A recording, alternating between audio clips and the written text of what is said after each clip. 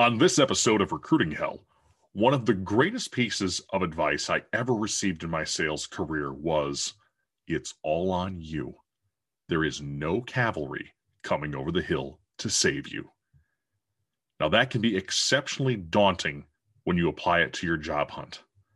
Today, we're joined by a guest who knows this concept all too well and decided to take it to the next level by calling it quits with her HR job at a major pharmaceutical company and striking out on her own to help change the way the world looks at work.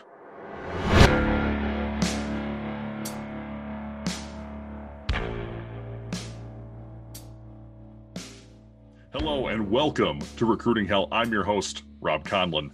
Today is an especially auspicious day for this show as we interview our most prominent guest yet. And she's someone who truly understands and knows the struggle of the modern job hunt. It's a wonderful thing. But before we dive into that, a few quick words about the show and where it's going in the next few weeks. First, if you haven't been over to our YouTube channel to see the video versions of these podcasts, get on over there, subscribe today. Even if you're just a listener, there are often little snippets that don't make it into the main show that you can find there, as well as extras and, of course, bloopers when I screw up and when those happen. Second, somehow the end of season 2 is coming at us faster than the ground after jumping out of an airplane without a parachute. One of the final episodes of this season will be coinciding with my speaking engagement with Pong Milwaukee on February 1st. As a result, you're going to be getting an extra length, uncut episode, most likely on Monday of that week, rather than our normal Wednesday release. We'll, of course, resume normal Wednesday releases the following week. Finally, a reminder to all of you listening that our free job hunting guide, 6 Strategies to End Your Job Hunt for Good, is available at recruitinghell.com. Simply click on the button on the homepage. We'll send it right along to you once you tell us where it's headed with a quick email form. That's it for the opening. Let's get to today's guest. She helps companies, leaders, and HR departments fix work by creating policies, processes, and programs that value the inherent worth of people. Her thought leadership and willingness to help change the way the world works have led her to be featured on media platforms such as NPR, Vox, and CNN. She's the creator of Let's Fix Work, The Cynical Girl, and the host of Punk Rock HR, which Forbes named as one of its top 100 websites for women. It is my overwhelming honor and pleasure to welcome the fabulously talented Laurie Reuttimann onto the show today. Laurie, it is wonderful to have you here. Thanks for showing up. Yeah, it's my pleasure and my privilege. Thanks for having me. Absolutely. Let's get this party started then, my friend, because it is amazing to have somebody as influential as you on the show today. And I think I probably ran down a pretty good amount of what you've done with your career in the past, 30 seconds or so. But just so our listeners can get a little bit more of it in your own words rather than the hype reel that I cranked out, let's get a bit more about who you are and what you do. Sure. Well, I like to start with the human parts first because I am a human being and I'm a wife, I'm, a friend, a colleague, and I'm an avid woman who's involved in the world of animal rescue. So I'm both a cat and a dog foster.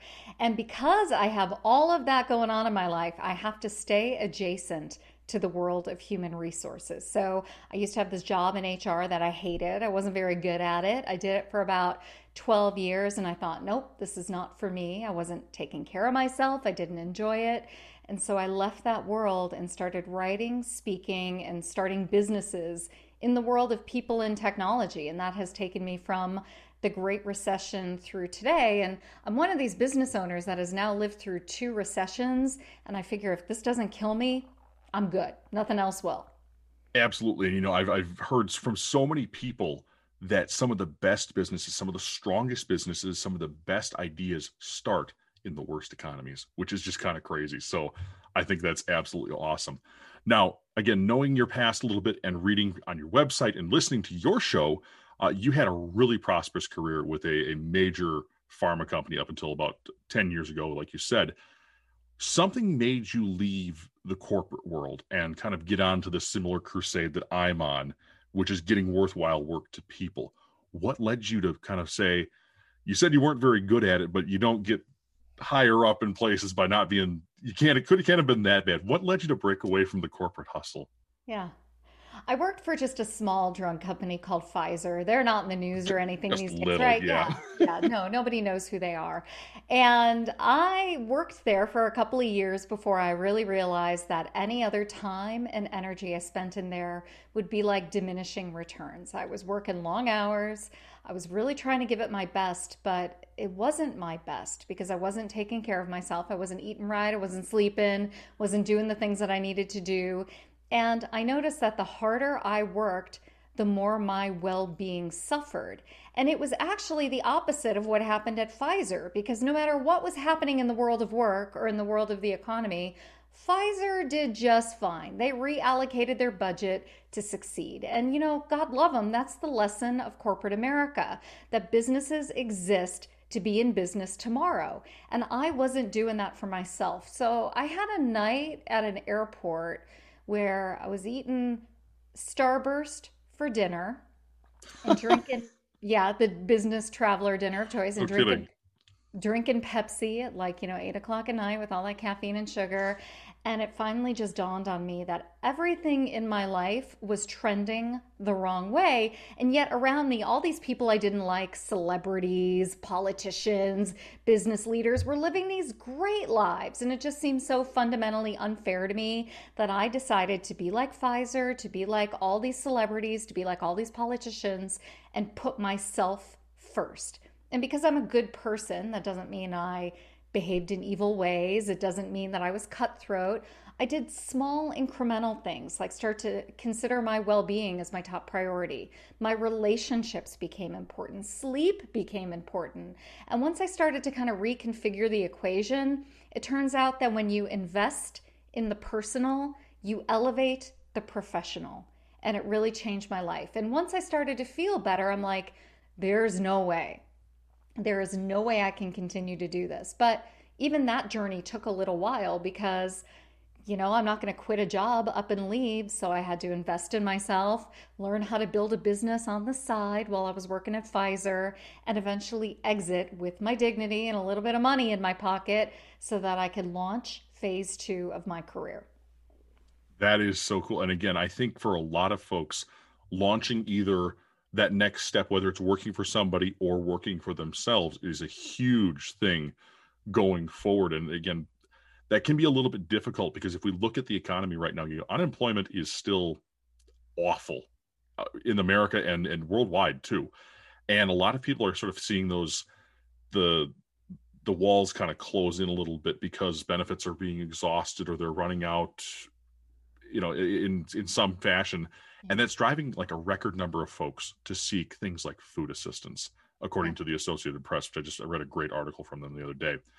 These are really unprecedented times that kind of make me feel like we're living in a version of the Great Depression. And Laurie, how on earth, with in reinventing ourselves, moving forward for ourselves, investing and betting on ourselves, how do we do that in this really tough environment? Yeah. You're right. It feels like unprecedented times, except as I write in my book, it's not.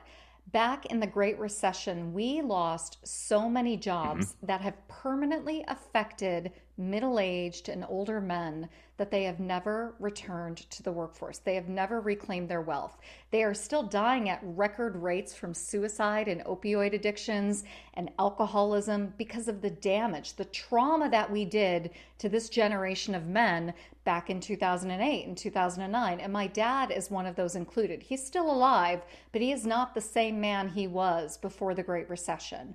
And so I understand that it feels like unprecedented times, but this playbook is out there. And I think one of the things that people do when they learn to survive and thrive is that they bet on themselves in non financial ways. So, first and foremost, we're in the golden age of learning.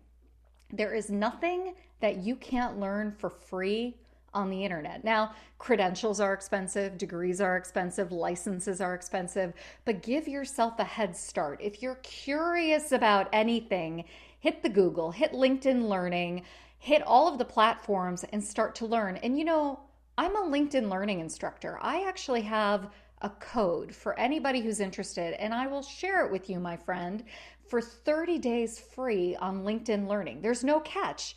So your audience can go and learn whatever they want in 30 days and be done with it. They don't need to sign up. That's the kind of community we're living in right now, and we've got to lean in hard to our network, to those free opportunities. We've got to take it on ourselves to change our own circumstances because God knows our employers and our government is not doing it for us. Right. Nobody's coming over the hill to save There us. As I is said in the opening of no this, cavalry. there is no cavalry, that's for sure. And that's amazing. And what a generous offer as well, Lori. That's something in my research of, who you are and what you bring to the table. That was something that I missed, that you're a LinkedIn learning instructor. And we talk about LinkedIn a ton on this show. And there's excellent certifications to be had there. A couple other resources, of course, Khan Academy for more of the basic education. And then, of course, my personal favorite one I'm taking is the folks at HubSpot have all these marketing and social media type ones too. So those are great. And thank you for adding to that little list. The one thing I did want to kind of continue to press on here, Laurie, a little bit is that sometimes, we talk about learning, and that's amazing for us to do for ourselves. But sometimes job hunting is just time consuming and it's complex. And it's this thing it feels like it's this big monster that you kind of have to wrestle and tackle. So the things that you've maybe learned in your career about kind of getting this thing under control, tell us a bit about what you've learned that helps maybe make the job hunt less of a struggle.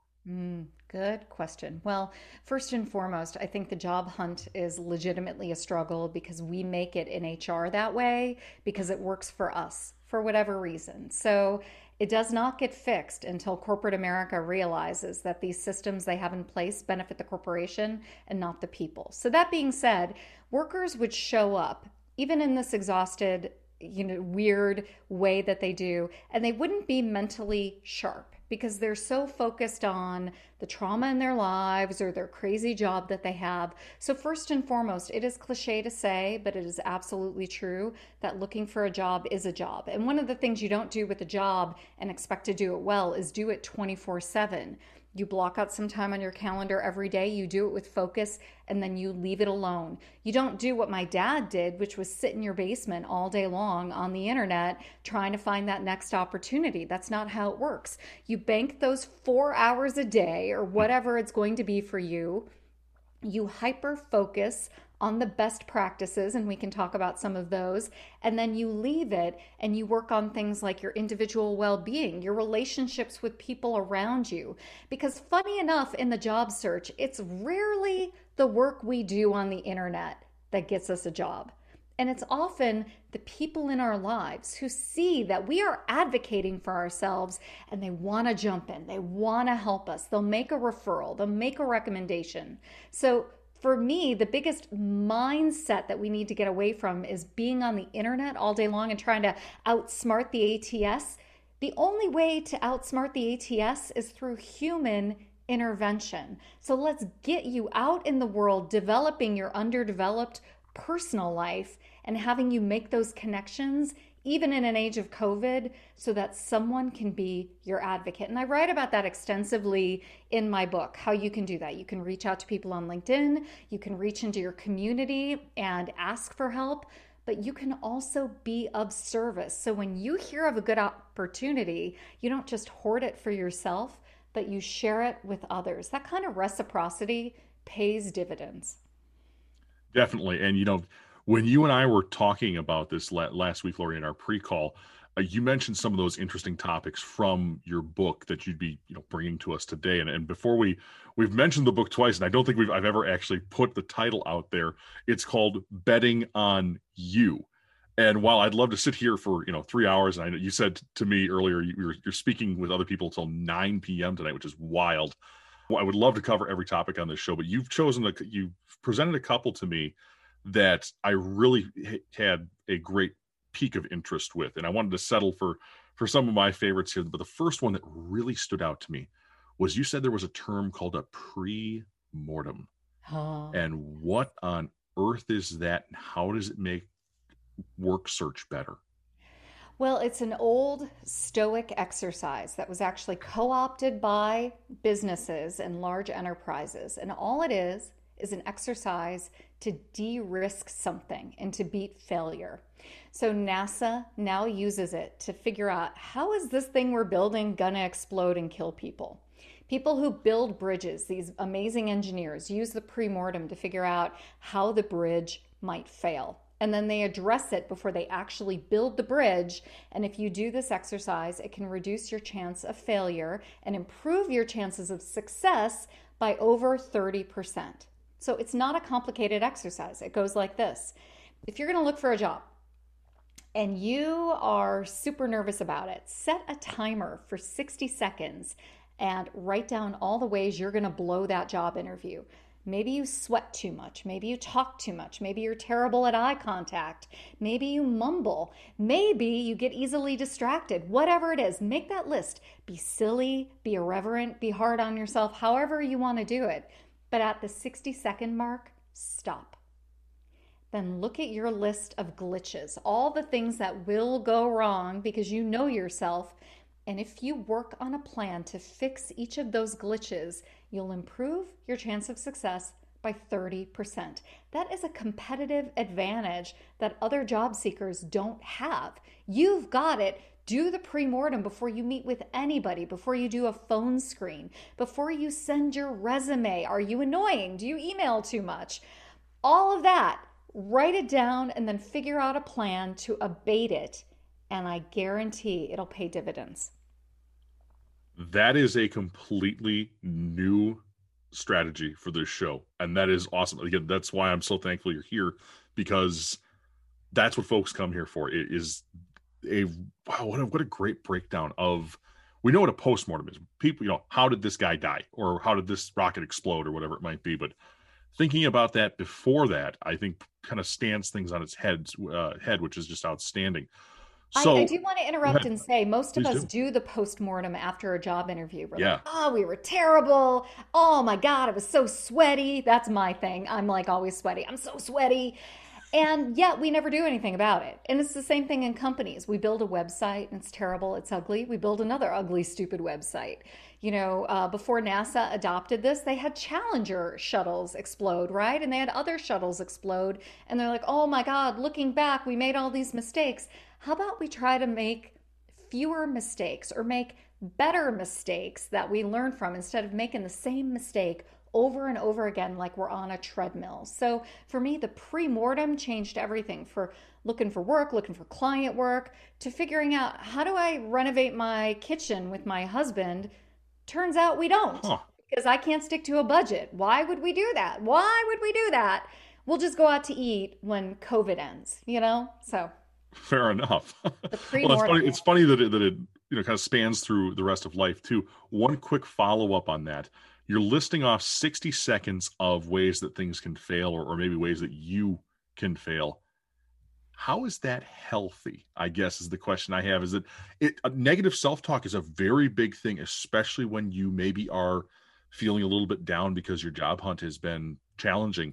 How do we put the kibosh on that to make sure that it's not damaging to us? For sure. But you know what's really unhealthy? Negative self talk with no plan. The pre-mortem is a limited amount of time where you envision the worst, you envision your failures.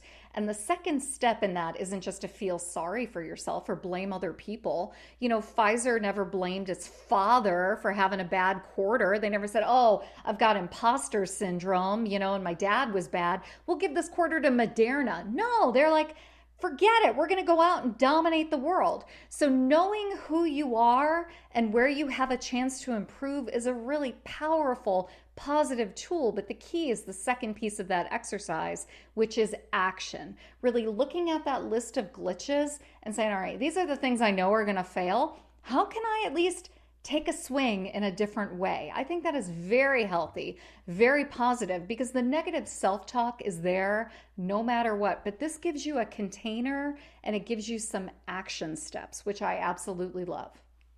Got it. Okay. And that was one I really had a real question about when Yeah. you mentioned this, because again, the negative self-talk can really be destructive, bringing people down a spiral of depression and things like that. But good to For hear that sh- there's an exit route there, which is great. for sure. So another part of the show, Laurie, is not only helping people who are out of work find new jobs, but helping people who really detest their current situation find something better.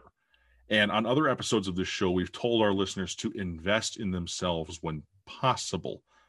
But there's a portion of your book that goes into that a lot further in the chapter about continuous learning. I think what it's called Never Stop Learning, I think is what it's called. Always be learning. That's always be learning. There we go. Tell us a bit about why continuous learning is so important, both at your existing job, but also if you're on the hunt for a new one. Yeah. Harvard Business Review has done a tremendous amount of research as to why employees are happy and unhappy. Mm-hmm. And it turns out the happiest employees are learning and growing. And if you're unhappy and bored at work, it directly correlates to the fact that you're not learning and you're not growing. And if you're not learning, you're not growing. And if you're not growing, you're not thriving. And what's the point? So there's a bias at work to learn more about the job you're doing, which I think is so stupid because you're already an expert. You're getting a paycheck, you know what you're doing. Sure, you could learn a little bit more, but that's really not your deficiency. You need to build your capabilities elsewhere. So the second piece of that is most learning and development programs at work are terrible, which is why you need to be your own best advocate and think about what it is you want to do. What's fun? What's interesting? And it turns out most people don't correlate fun and interesting with their jobs anyway. Like this idea that we're all supposed to be happy at work is one big lie, you know? So I truly believe that the best employees are multidimensional. They're out there learning about music, art, comedy, entertainment. They've got multiple things happening. And then they bring it back to the office, the virtual office these days, and they're so much richer for it. They have other things to talk about, and they can also spot and identify patterns in the world. So it's really interesting how someone who's out there just living a good life can see things at work and say, you know what? I saw this on TV or read about this in a book. Even if they don't say it out loud, they can recognize it within themselves and they can start to understand human behavior, human psychology, human tendencies. The other interesting thing is that when you have a robust and rich personal life, it pays dividends in the interview process. When I interviewed at Pfizer, I talked to someone who loved art and had a master's in fine arts. And Oh, I also happen to love contemporary art, just as like an aside, just as a thing I love to do. But we had this really great conversation where we connected on art. And I believe that was one of the biggest differentiators that got me the job. So look at me not being the HR nerd in an interview. I already know I'm fine at HR. Let me connect on a human to human level. That's the power of learning, and that's what I want people to see, not only in my experiences, but in other experiences that I've written about in the book. got it. And for everybody who's listening, you have your own skills, your own experiences that will gel with other people in the interview process. And it's on you to sort of suss that out, find out what is that one thing. And it's funny you mentioned that, Laurie, because this week, the newsletter that's going to be going out with this particular episode has an article I wrote about a job I had once applied for, and it's called 12 Crocodiles. And 12 Crocodiles is all about when I received an interview from what appears to be an absolutely great company. They had their HR director contact me, and of course he's got, list of credentials and things like that. But the one thing that when I was doing my research for this interview, I noticed was way at the bottom of his LinkedIn page. He had a little thing that he had done a short story competition a couple of years ago. And his story was was called 12 Crocodiles. He submitted it to this magazine for an award. And I said to myself, that's the one thing I might be able to connect with him on. And the really cool part about that was that when, we had a great interview, it all finished up and he said, Rob, do you have any more questions before we call it quits? And I said, yeah, what's 12 Crocodiles about? His jaw hit his desk. I kid you not. And that's exactly what you're talking about, Love it. is that you have to find that thing that says, whoa, that guy knows me. That guy listens to me and things like that, which is wonderful. So very interesting here when it comes to the book. It's got so much, and you got 12 chapters, if I'm not mistaken, that are just Yeah, really fabulous anecdotes and things like that. And I love the stories. And the other thing, we talked about this right before we hit the record button here. There's a story in there where there's some folks who are doing some indiscreet things at work. And you mentioned that you talked to one of these two people, and she said, "Don't worry, I'll be taken care of," as far as, her future at the company after this indiscretion. And I was wondering if you could speak a little bit more about that and maybe help dispel the myth that I once believed that, yeah, companies will take care of you. Well, I'll keep it PG rated, but Yeah, I please guess do. yeah, I guess everybody can kind of get the sense of what we're talking about. I saw two people making a poor decision at work, a boss and an administrative assistant. It's very, very cliche. And not only did I see it, but everybody saw it because they didn't close their blinds completely. But instead of anybody going and telling them to stop, everybody just watched. So it was up to me to run around the building in my very poor fitness level before I ran marathons. I hustled it across the building and said, "Dudes, lady, close your blinds," So that's the story. But after that, the administrative assistant came to me and I'm like, "Aren't you worried?" And she said, "No, he's going to take care of me," which is so absolutely naive, but it's also an analogy for almost every worker out there at some point in their career to believe their boss has their best interest at heart. I'm right And there. I'm right? right there. I've been that guy or that lady in this case. Maybe not the indiscretion part, but thinking your boss has your back, you got to bet on you. Oh, You got to put no. you number one.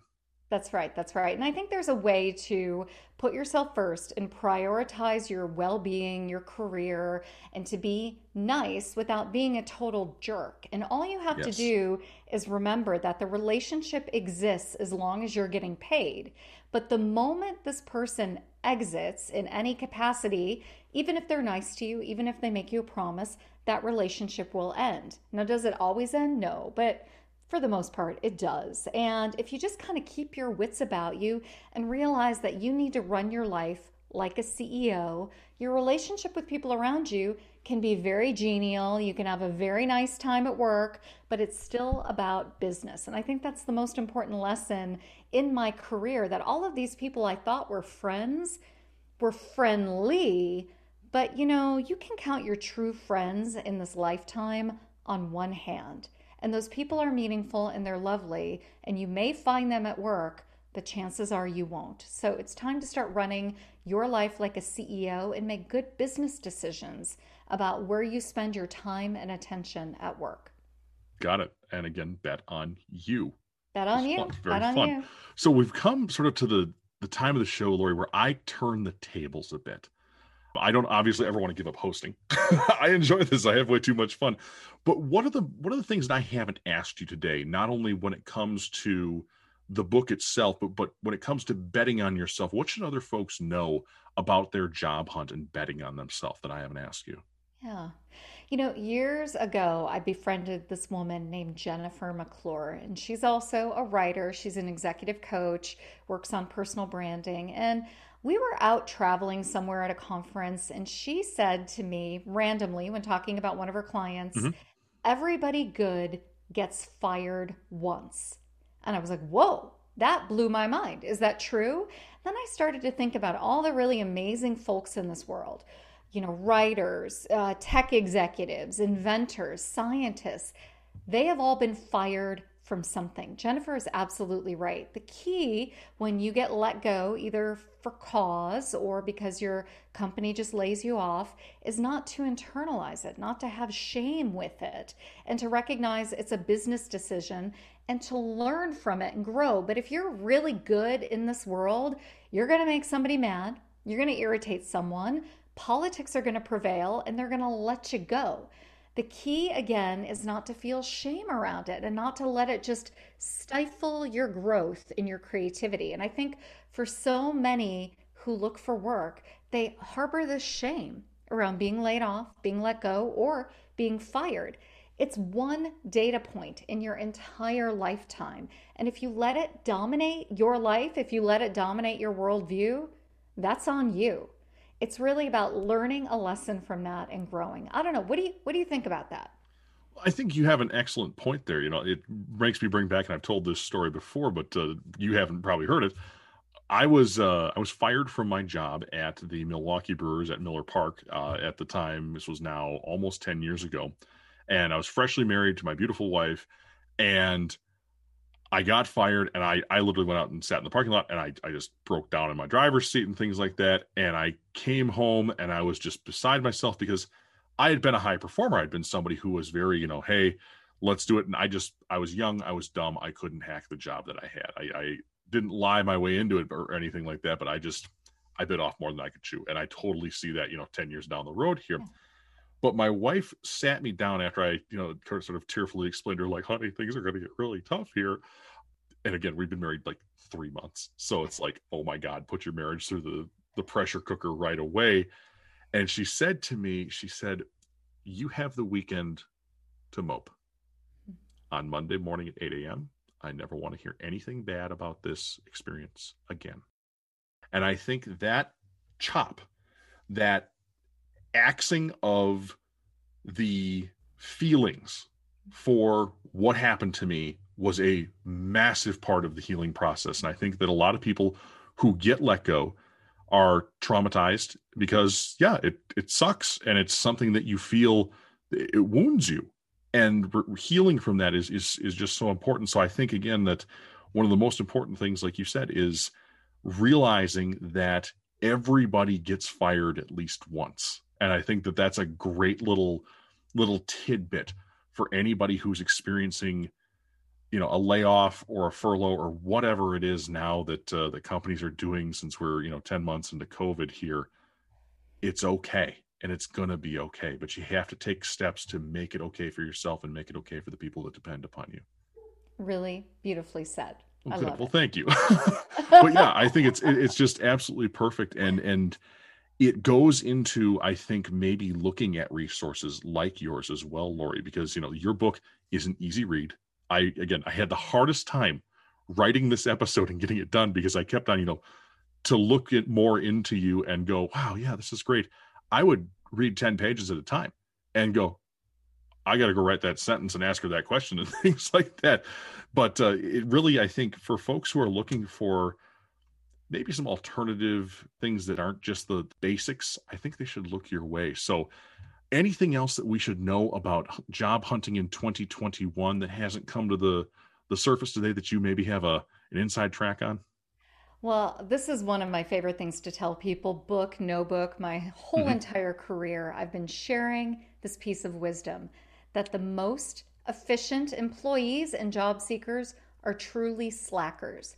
They do what they need to do, they get it done, and then they move on to something else. In fact, when I worked in human resources, if someone came to me and said, I'm working 80 hours a week, I'm so exhausted, I'm like, you're doing your life wrong. I want a slacker. I would take a slacker any day of the week because they figure out how to get something done quickly and correctly so they never have to do it again. So if you take that approach to your job and you recognize that nobody can do anything for 80 hours a week or even your job search, you bucket your time, you get really rigorous with your calendar, you do what you need to do a good job, and then you let it go. Give yourself the mental space, the ability to think about other things, and come to that task again when you're ready with fresh eyes, with fresh brain, with renewed energy. Slackers, man, they move the world forward. They get it done. And I I'm do. so inspired by that. So when someone makes fun of a slacker, I'm like, you're doing your life wrong. Yeah. Absolutely. I think one of our longtime listeners has a great phrase too. Want something done right? Ask a lazy person. There's your slacker. There's Exactly. your slacker. They only want to do it once. They don't want to put that extra effort in, which is just wonderful. So, Laurie, And they get it done right. I just want to say that. yes, Yes. yes, they only want to do it once because they don't want to go back and rehash it. So, my friend, it is just about closing time here, and it's been wonderful to have your bright energy on the show, and just thanks for letting us look under the cover of your book a little bit, and finding some of the fun lessons that are in there and things that'll help push those who are listening on to new heights with their job search, and maybe new levels of laziness with their job search. Uh, I'm super honored to be here, and I do want to reiterate that while I Yeah. am on a book tour, Hmm. I do believe in libraries. They are an Oh, underutilized yeah. resource, and so I am not offended. And in fact, I'm encouraging people to go to the library, go curbside, or get my book via an e-reader.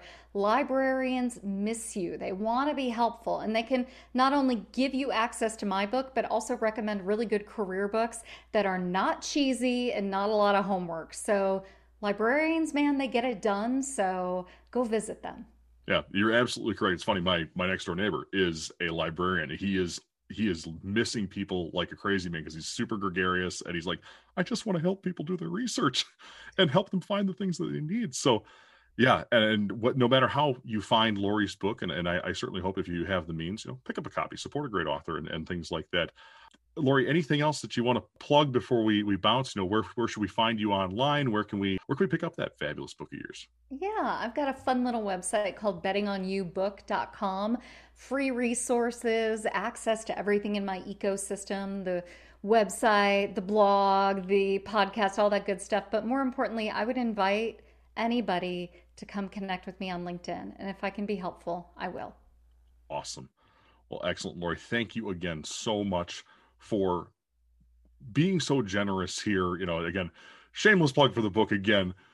Betting on You. It's by Laurie Ruettimann. She's fantastic. Pick up a copy wherever you feel like. And again, I've read it, and we this is something that we just want to make sure that you have the best resources here on Recruiting Hell listeners. We want to make sure that we bring you quality things, and I think we've done that today with you, Laurie. So thanks again for cluing us into everything that you do. And again, I had a terrible time pulling myself out of your book when I was writing this. So this was just a delight to actually talk to you and get that all handled. Thanks again, my friend. It was great to be here. Absolutely. Thanks for coming by. Closing out for us here at Recruiting Hell, a reminder that we've set a mission for this show. We want to educate 10,000 job seekers, help 100 of them get a new job directly by applying the knowledge that they learn here on the show. And we want to save 10 lives from deaths of despair by helping get the world back to work. Remember, you are worth more than your work. We're going to get that code for you that Laurie mentioned in the episode. It'll be in the show notes at recruitinghell.com. And of course, you can find us all over the internet. Subscribe to us on your favorite podcast app and YouTube. For more from the show, visit our website, recruiting-hell.com, where you can find our blog, social media accounts, show notes, and links to both our TeePublic and our Patreon page at recruiting-hell.com. It helps support your job hunt further by supporting the mission of the show and, of course, the great work that this show does. If you're looking for more information to start your job hunt, be sure to grab our free guide at recruitinghell.com. We'll email it directly to you to help get your job hunt going. Just click that little button on the front page, drop in a quick email into the form that shows up, and we'll be in great shape. Feedback, questions, and comments can, of course, always be directed to the Recruiting Hell podcast at gmail.com. Recruiting Hell is a production of Westport Studios and is proudly made in Cheddarland. Wisconsin. Finally, as always, a big thank you to Purple Planet Music for our themes and you, the listener, for tuning in. I'm Rob Conlon, and until we meet again, keep moving forward with your self-betterment and your job hunt. It's a marathon, not a sprint, and Recruiting Hell will be here to help you keep pace.